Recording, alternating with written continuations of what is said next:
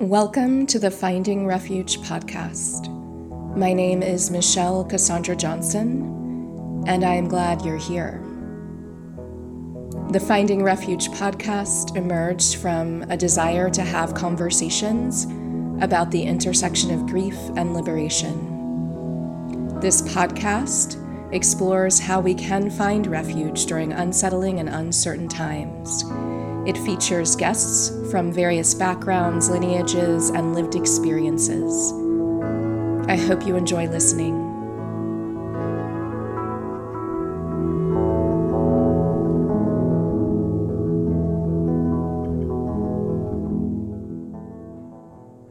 I am very excited to bring you today's interview with Rebbe Kern. I met Rebbe several years ago at the Amplify Activate Summit in Charlotte, North Carolina. And we talk about the time when we first met during the interview. And I really remember feeling Rebbe's grounded presence and energy throughout our meeting and the time together at the summit. And since that time, I've gotten to follow Rebbe's work and even collaborate with Rebbe on a few projects. So I'd love to tell you a little bit more about Rebbe Kern.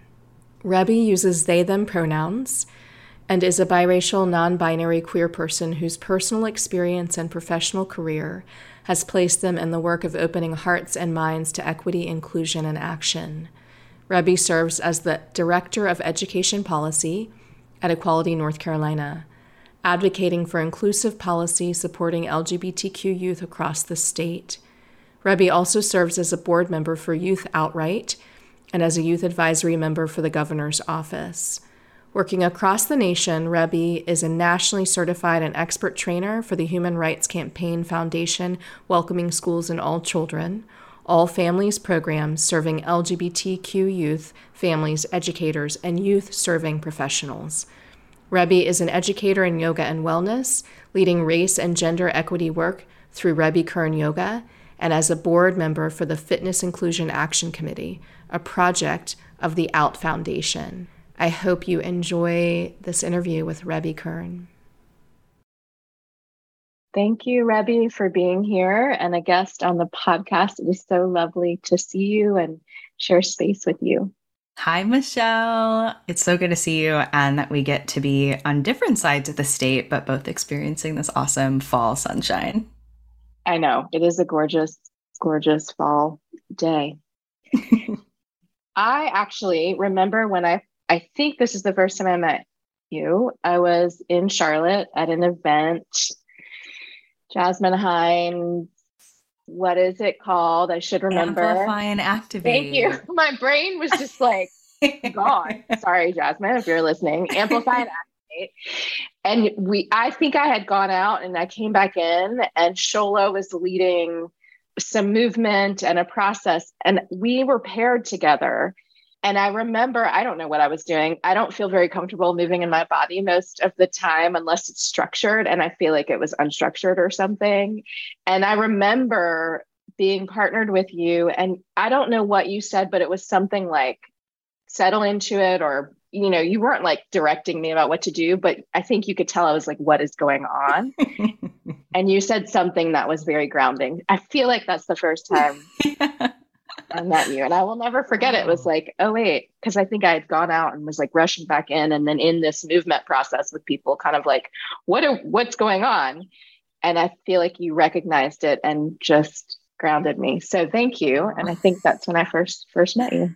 And what an illumination to how people describe the role I play in their life.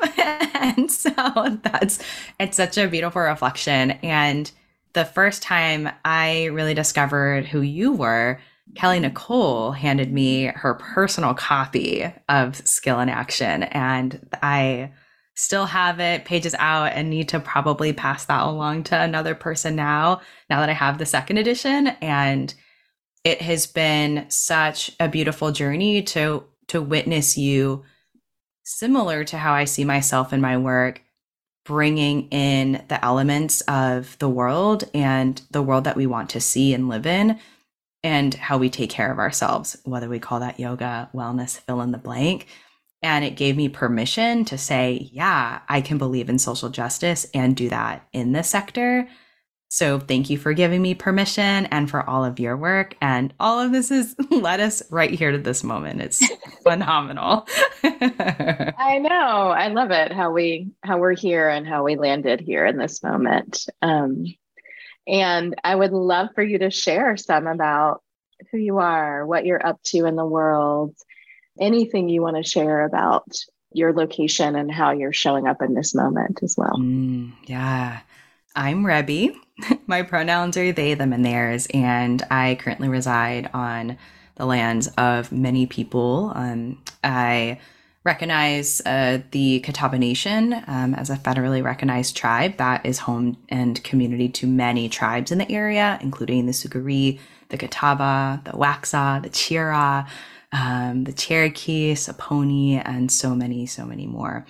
And it's been really beautiful living here in this state. I've been here since 2014, where immediately following my college graduation, I had an opportunity to move here to do some national policy work, advocating for LGBTQ folks in college campuses. At that point in time, there was a lot happening in the policy realm at the federal level, and being a part of this work has led me into my activism work as a queer, non-binary, hard of hearing person. I have really seen myself in this work. And most folks that I knew graduating school weren't able to have an opportunity in their degree field and their passion work. And so I've stayed here, kind of popping around different nonprofits. And I am now working as the Director of Education Policy at Equality North Carolina, where I do a lot of really important work at the local, state, and even at the federal level, and I'm proud of that. I began to navigate my yoga journey, if you will, when I became sober in 2011. And that was the first time I started to understand what it felt like to be in my body and to do shadow work. And yoga and movement and meditation, and what I soon came to learn as the 8 limbs of yoga helped give me space to understand my role as an activist and my role in taking care of myself, which has led me to a lot of answers and boundary setting today, which I'm really happy about. There's a lot more, and I'm sure that'll come up along the way, but I think that's a pretty strong foundation. Mm-hmm. Yeah, thank you for sharing some about how you came to be and what you do in the world and your work and your practice. And I'm really curious to know, I feel like based on what I know about you and what you do in the world, that you must encounter a lot of situations, people, circumstances that create loss and cause your heart to break. I'm thinking about the work that you do in the Equality North Carolina. I'm thinking about the work you do within the wellness field, the work that you do in the practice around wholeness. And I'm curious both about what you are noticing, really what's breaking your heart right now, and how that shows up in these different places. The experience of it may be similar or not, but I'm just based on how you described what you do, it's really making me think about it's not easy work or practice. And I would love to hear some about how your heart is and what you're noticing around heartbreak. This is an incredible question, and it creates really warm, tingly, and heavy body sensations. And I want to name that because there is a lot of heartbreak. And there was an assumption that I made early on in my organizing that this was rainbows and butterflies. And I quickly discovered that doing this work on the ground for something that's much bigger than me is heavy, and it is hard work, but it is also heart work, which I'm really grateful for.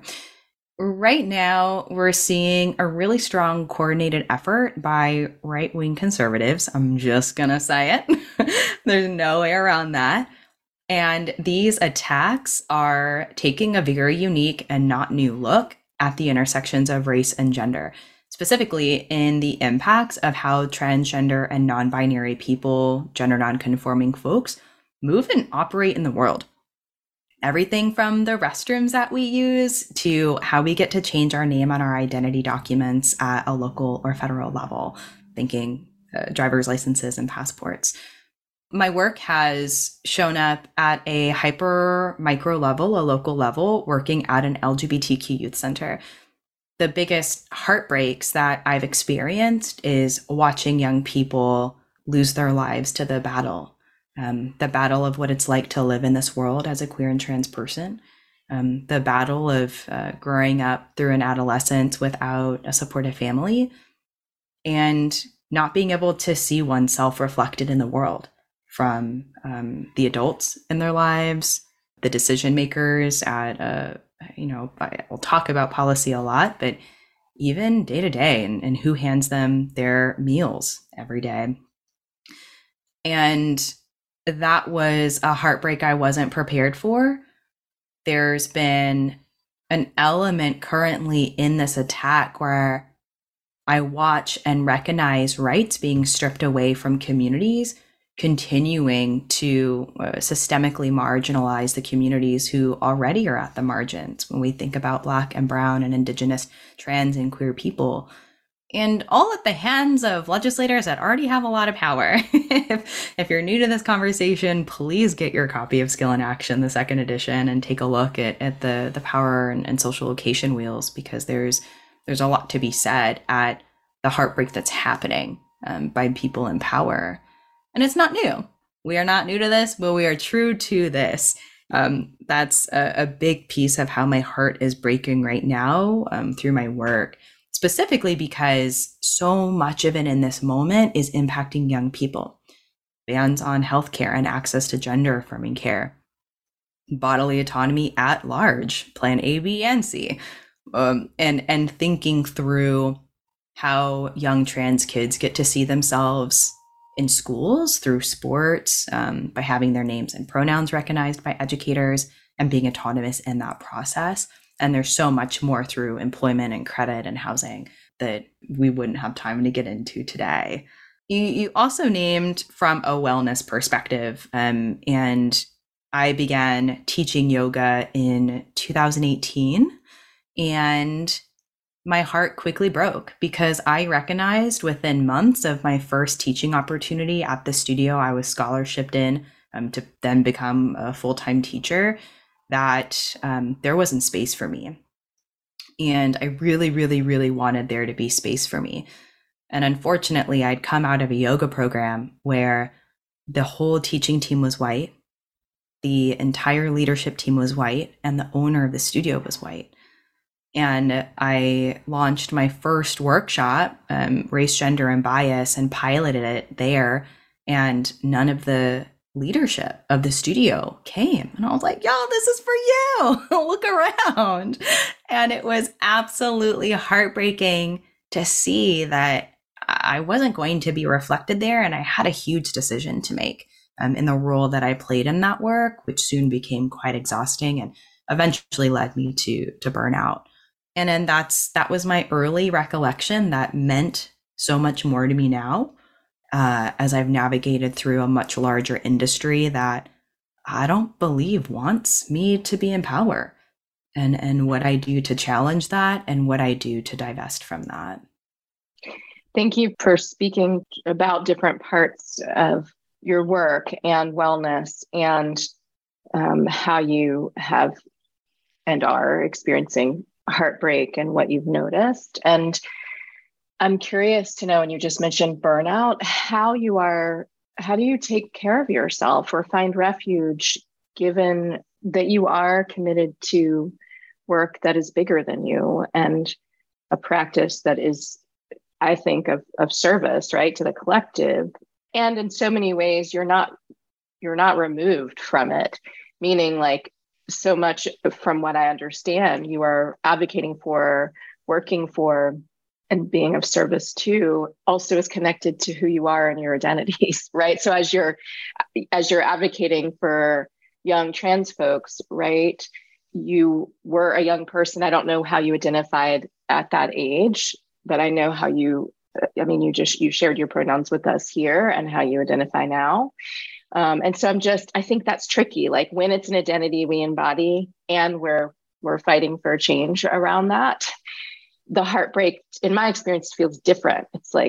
It's happening to me, and also it's happening to other folks like me. And so and I don't know if that resonates, but I was listening and felt that and feel like that's different than if we're like, oh, that's happening over there, or I can remove myself, even though we really can't. But we know that, but like there is a way I can be like, it's not happening to me, right? If I'm not conscious and awake. So I'm curious to know how you've cared for yourself, how you are caring for yourself now, given that you're in the heart of it, you're like in the middle of it too.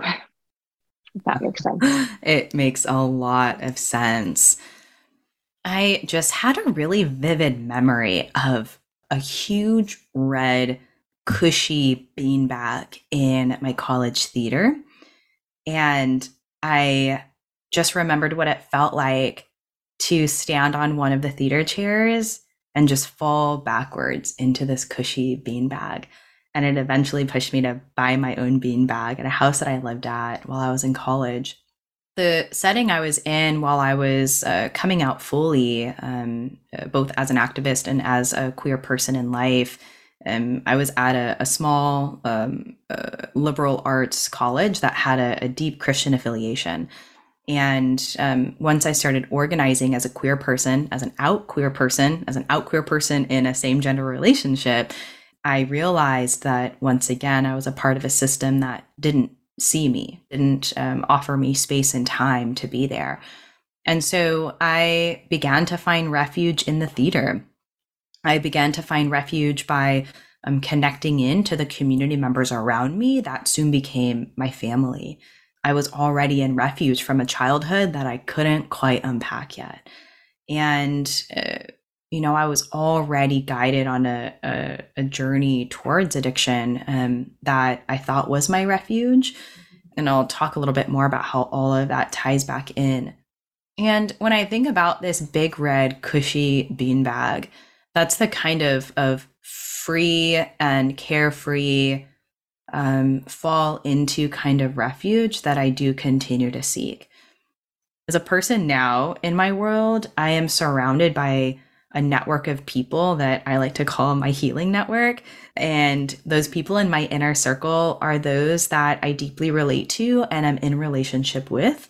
And most of them have shared identities with me. They're either Black or brown, they are trans, they are queer, they're also organizers or movement makers. And what has become possible in that is we've been able to consent into each other to fall in. Sometimes it's as simple as an emoji during a training weekend. I'm currently in a 300 hour, shout out to Michelle, and to deepen my learning in a whole other way. And a lot comes up. And sometimes I just need to send an emoji to somebody to consent to let something go and just be held and fall in.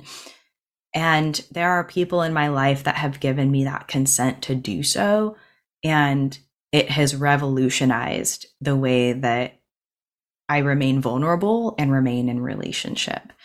That has been learning after spending a lot of times escaping. Like refuge was, this doesn't exist. I'm going to rewrite my past. And I want people to see this hard exterior perfect. I want it to be very perfect, that nobody would ever question that I came from a home of abuse and harm and confusion that have really deep scars for me that I'm learning how to live with instead of push out. Like a part of that healing is to acknowledge and name that those things make me who I am.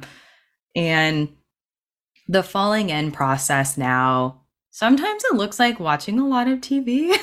I won't lie, Michelle, they're so nice. I'm like, I gotta watch Selling Sunset or something because I need something as far away from my world and work as possible because I'm living it, I'm breathing it. I can research policy all day long. And at the end of the day, I'm like, ooh, this impacts me. Like my state doesn't really love me either. And that can be really hard to go to sleep with at night. So sometimes that disassociation can be very helpful. But a part of my healing network is also therapy. I have been in therapy centering on the grief of losing my father in December of 2020, as well as all of my gender feels and navigating my own depression and anxiety and some of my trauma work as well. Being held by professionals is really great. Some of that refuge was being on an antidepressant after my dad passed. I was afraid that my recovery was at risk, and that wasn't something I was willing to reintroduce into my life. I often feel like a visitor in my own home, in the home of my body and my mind as a visitor, being really captured by drugs and alcohol. That was my journey. And if I play my cards right, I will pick up 11 years on October the 22nd of this month. It's been a beautiful, beautiful journey, and protecting my sobriety is absolute refuge for me. Yeah, and I have a really great partner. I love them a lot. and they help catch me when I fall too. I love the image of the beanbag and appreciate you sharing that and that falling in so many different ways. And whatever catches us as that place of refuge or point of refuge. And also how you are and have created that for yourself and are creating it when you spoke about protecting your sobriety, like what is non-negotiable, and then how do we engage supports to help us stay aligned with what is non-negotiable. So I appreciate you sharing that. And I have two different questions. And one, I'm just going to say, is not a question I ask people very often because I feel like I don't know how I feel about the question. So I'm just going to put it out there. And if you don't want to answer it, it's fine. I think it's because of how it's been used, but I'm thinking about your younger self, and I'm curious to know what you would say to that part of yourself now, which of course is part of you. The reason I think I have a reaction to the question is like people ask that question all the time in ways that don't land for me. And the reason I'm asking is because I asked something about like, you are advocating for young people with shared identities that you have, right? And this is part of you. And you spoke some about your story and theater and where you found home. And so, and also your experience in your actual home and with your family of origin. So that I just want to be transparent about where the question is coming from. Like, I'm curious to know what you would say to that part of yourself. So that's one question I have. Wow, my chest gets really tight and my toes are wiggling, which for me is a sign of a lot of discomfort, which means there's some truth to tell. I love all of that. And in my room, which became my sanctuary as a kid, I would write and journal and write poetry a lot. And I got to express so much of what I was feeling that I wasn't able to tell people. And there is a sense of validation that I was looking for from myself and my peers that I wasn't quite getting from the adults in my life. And so I would tell myself something about I can be seen in my own way and I have everything I need. The seeking of affirmation from an external sense, it took me a long time navigating through relationships as a young person, romantically and platonically, and understanding the cost of love. I've talked about this in an episode of my own podcast of allowing my body to become a type of currency for love. And if I could help myself understand that I can become the source of light for myself, and that term can be overused in so many ways, and I needed that light. And I couldn't see myself affirmed. I couldn't see myself as good enough. I wasn't able to see my future. And so I really created this limited, superficial interaction with the world that kept me quite small. And then that led me into the space of perfectionism, where if I just did the right thing and showed up for the right people and got in the right circles, then I would make it, whatever that meant. So I would have to tell myself, and that's advice I would listen to today, is that I have everything that I need, right, to be that source, and that my authentic self is enough and is worthy in this world. Oh, aw, I needed to say that. I am worthy in this world. Absolutely. I was afraid to ask that question because of my own association with how triggering it can feel, I guess. I don't know. Maybe I need to answer it. I have no idea. For But all I the was like, therapists out there encouraging you to work on your little self.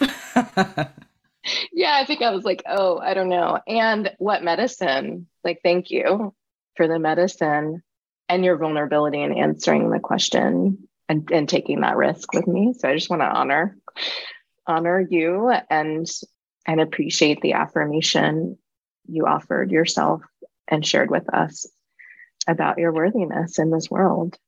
Yes, yes, is what I'll say. Not that you need me to say that.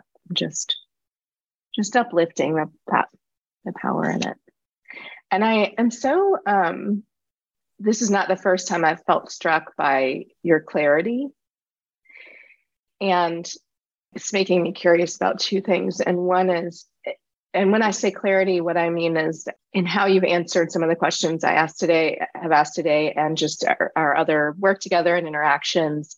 I don't know what your process is, but what I witness is you witnessing yourself or talking about, like, not that you're not integrated. It's like at this point in time, this is what was going on for me. And this is what I've done to acknowledge that or work through that. That's what I mean when I say witnessing, or for a group, sort of witnessing and then expressing the dynamics that might be at play in this space. That kind of witness, that seer that yoga often talks about in spiritual practice.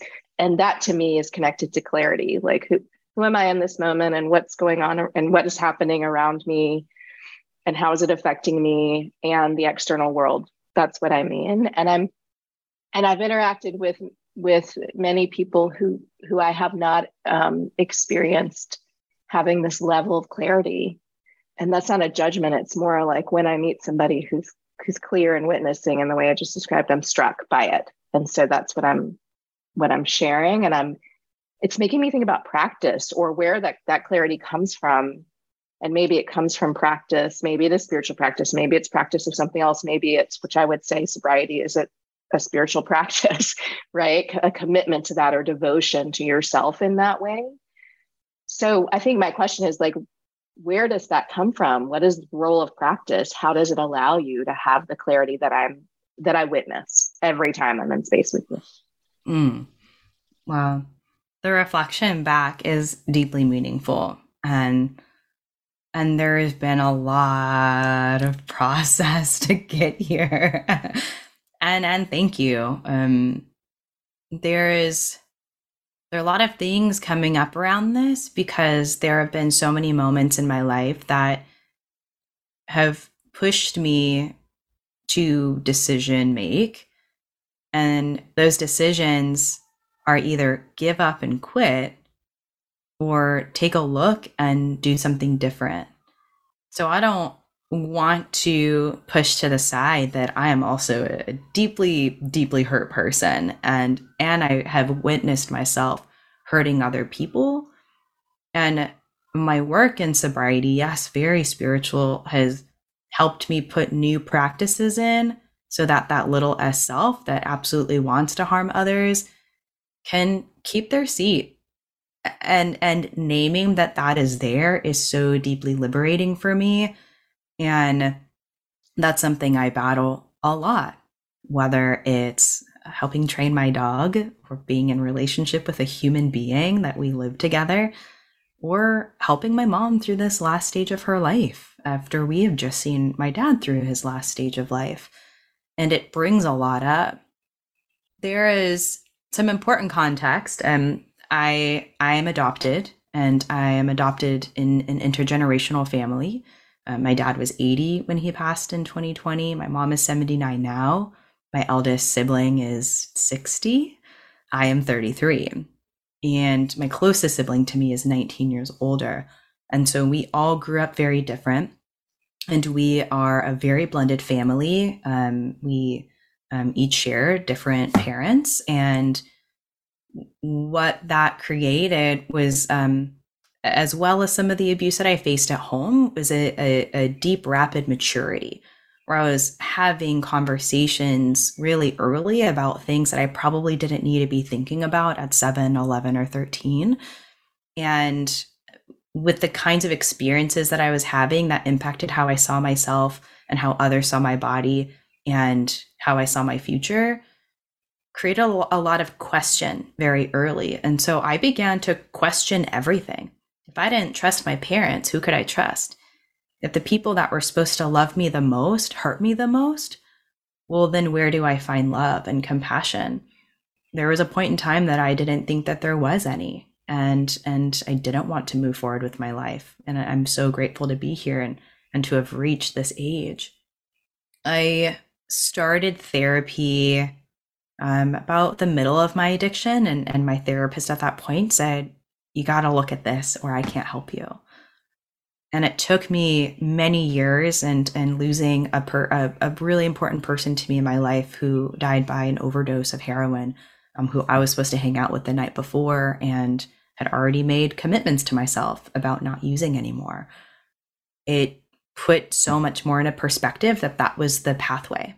If I picked up again, that could be my pathway. And something completely shook in my body. And it was as if the veil had been uncovered about what I was doing. I was able to engage in sobriety for long enough to start to put some of these practices into place that created a reframe that helped me see that what happened wasn't my fault. And it helped me see that I can create the journey that I want to have and I can break that cycle. And coming from generations of trauma and knowing what the trauma is, I've been able to meet my birth mother since my father has passed and understanding what is carried in my bloodline and this like ancestral warriorship.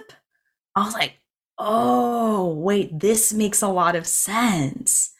Knowing that my birth mom is artistic and has been studying film. We were in LA making film at the same time and had no idea. Many of my blood ancestors have been the first Black somebody to do something in something. And that storyline made so much more sense to me because I had been quieted and silenced for so long. But there was something so loud inside of me. And it took for me to go through all of this like grief and rage and terrorship that kept me questioning everything. And so it was probably my second year, maybe third year of sobriety that I really started to see myself again. Where I felt like I landed back in my body and got to do some of the deeper level work and get back into therapy to really peel the onion open, if you will. And that's when I started to engage in yoga in a new way and became a teacher and realized that what I had been learning in my sobriety journey in taking a look at it, understanding it, and remaining in choice, whether that's picking up a drink or whether that's having a calm, cool, collected conversation while my body is filled with rage, and knowing when to lead with rage. This is not to erase rage. If you've not read Love and Rage by Lama Rod Owens, mindfulness will not undo trauma or any of the isms. And so there is a way to be led by rage while also practicing non-harming practices if that's necessary in that time. And all of the learning in that has been really helpful, and the amends process of looking at how I've harmed others and taking accountability for that. That shows up in recovery, that shows up in spirituality and our practices in our yamas and niyamas. And it all started to make more sense. It just did. And that I was a part of an activism journey that kept me really close to that day in and day out, that I finally got to see that there's a world so much bigger and I could be connected to something that was so much bigger than my little t trauma, if you will. Thank you for sharing more context and history, right, about where parts of where you come from, and also the journey of learning more about that and your meeting your birth mom and things making sense in a way that they hadn't before, and how that links to practice and sobriety and really seeing yourself and allowing yourself to land in your body, and also to, I heard you just say, see how you're connected to to everything. And you didn't use that word, but that's what I heard in what you shared, like this connection, you know, to all things that are around us, and really the devotion to something that is bigger than you. I heard that too, like the service part of this, right? And I'm curious to know like how you would describe what you're in service to, or it's not a test. I actually like that could be like a color, it could be a tree. I don't know what it is, but it came when you were talking about connection to something like and to service and something bigger than your individual experience, even though your individual experience is valid, important, and part of your story. It came to me that question of like, what is that? What would you say about that? The first thing that comes to mind is to shift my experience from shame and use that in connection to those I can help. And that for me is the foundation of service. And to live without the weight of shame is so liberating and has allowed me to have conversations with legislators that don't necessarily understand who I am, as well as having conversations with young teenagers navigating middle school and high school and not knowing what they're supposed to do next, and being able to share some of those experiences and selflessly help somebody see their future in me. And that's what gives me the most feel goods in my body, is that I get to be that person for myself that I needed when I was their age. I hear that so much from people, and it wasn't until I could sit here in this seat and settle into that and recognize what that feels like. There's so much inspiration and there's so much connection there. And service is something for me that I can be a part of in all ways. COVID really helped me have such a deep, meaningful relationship to my neighbors, like the people that share land with me, and to see them and in a non-creepy way, like understand their habits and how they move around the world. When their blinds are open and front doors open, they might be welcome to visitors. Like learning those cues that are intuitive instead of being so centered on, oh no, that person cut me off and I'm late, but blaming them. So service for me has helped me see and be witness to those around me to better understand how I get to show up. I love this question a lot. I do too. I was like, oh yeah, that's a good question, Michelle. But I didn't have a list. It just came forth from what you have gifted us so far in this conversation. And I was like, oh, I wonder what Rebby would say about that. Like it took me to a really curious and joyful place. So thank you for going there with me. Of course. Yeah. Which makes me, I just mentioned joy, and I'm curious to know I know we talked about refuge, and they may feel the same to you. And sometimes for me, refuge doesn't feel the same as joy. It's like, I find this place where yes, I could come back to myself, where I'm held, which might be different than how elated I feel when my dog Jasper does something that's like really funny, right? Or the quality of those experiences feels different to me than how I would describe them. So I'm curious to know, what is bringing you joy these days at this time? That's the question I want to ask. It's a long list, which is very good. And at the top of that list right now is saying no. I will quote Lama Rod Owens again. Lama Rod says, no is the mother of boundaries. And he could not be more true about that. I am a person from team do too much. And it has been great healing to say no and to plan ahead. I will share that we've had this on the books for quite some time, and that helps me be really prepared for it and to plan ahead. The joy practices in my life can feel harder to reach. I do have a lot at the center and forefront that bring a lot of heaviness, and it is important to bring those joy practices in. And doing new things and sharing experiences with my partner has been a huge component of that. We went back to my hometown last week and spent a whole week and stayed with my childhood best friend who is also trans, and their partner is trans, and one of their kids is trans, and we're crossing our fingers for their second kid. But everybody in the family, it feels like home. And to go back to the place where I grew up and create new memories, and to have bright, shining thoughts when I think back to M Street, and when I think back to South 61st Street, when I think back to the waterfront and Whigby Island and all of these places, I get to rewrite that history and make it bright again. And it is one of my favorite things as an adult to return to, and is helping me move more lightly. A part of that joy is food. I love food so much. I do keep a vegan. I don't like the word diet, but I eat vegan. That is my food of choice. And don't always love to cook, and really enjoy cooking when I have the energy for it.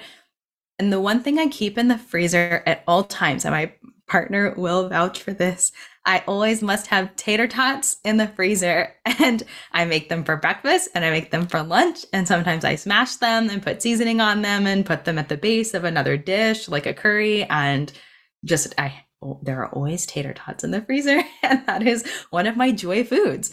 I was having a weird mood and my partner said, "Would you like some truffle tots?" And I promise my whole body demeanor shifted and changed. And I was like, I have no shame around this. I know who I am. Other joy pieces, my partner and I have been going to pottery classes, which is not something I ever had access to growing up. And that has been really fun. And now we have little dishes and bowls and cups around the house. And some of our dear friends go to this studio as well. So we get to share our learnings and binge the Great Pottery Throwdown. And that's been really fun. I will also share that my learning journey is a point of joy, and returning back to the seat of a student, which has been my intention this year, has been so important. People lean into me and fall into me to know all the things and have a plan, and integrate the plan to undo racism and homophobia and transphobia. And I do my best, but I cannot do all of that. And so in that also means that as I learn more about the systems I interact in, I get to add in my no. And that has looked like many different things, including not renewing with Lululemon, and knowing that I get to be in choice in where I am integrated and my alignment, and how I teach others to treat me. And that has been some of the deepest, greatest learnings, that I individually cannot represent an entire community of people in a system that is continuing to cause harm. And without that recognition and without that deep integrated work, I as an individual must protect myself, protect my energy. If I need my cuppeth fulleth, then I must walketh awayeth in a lot of situations. And that was one. It was really freeing. And to take that learning with me, there is no shame or guilt in my decisions.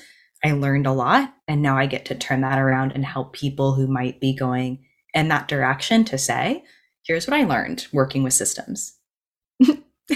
Ellipses. So all of those things are part of my joy practices: getting outside in the sun, playing with my dog, and finding movement that works for me. My Matt and I are having a tussle. We're trying to figure out what that looks like. And outdoor activities are definitely helping me, especially in this fall season. My Matt and I are also having a tussle too. So there's that. So funny. And thank you for sharing all of the joy practices and the tater tots and the, different places where you seek joy and find joy. Like that is so powerful, and how boundaries and saying no is connected to our joy, right? Like, and our capacity to feel joy and to be in choice in the way you named, right? Where we have agency and to be in choice. So I appreciate appreciate that. And I wonder if there's anything else you want to share before we pause our time together. I want to thank you for your work. Your book came out in such a crucial time for me personally, finding refuge. And I had never felt grief in the way that I did in losing my dad in COVID, in living alone for the first time, in what seemed like a very, very dark phase, broadly speaking.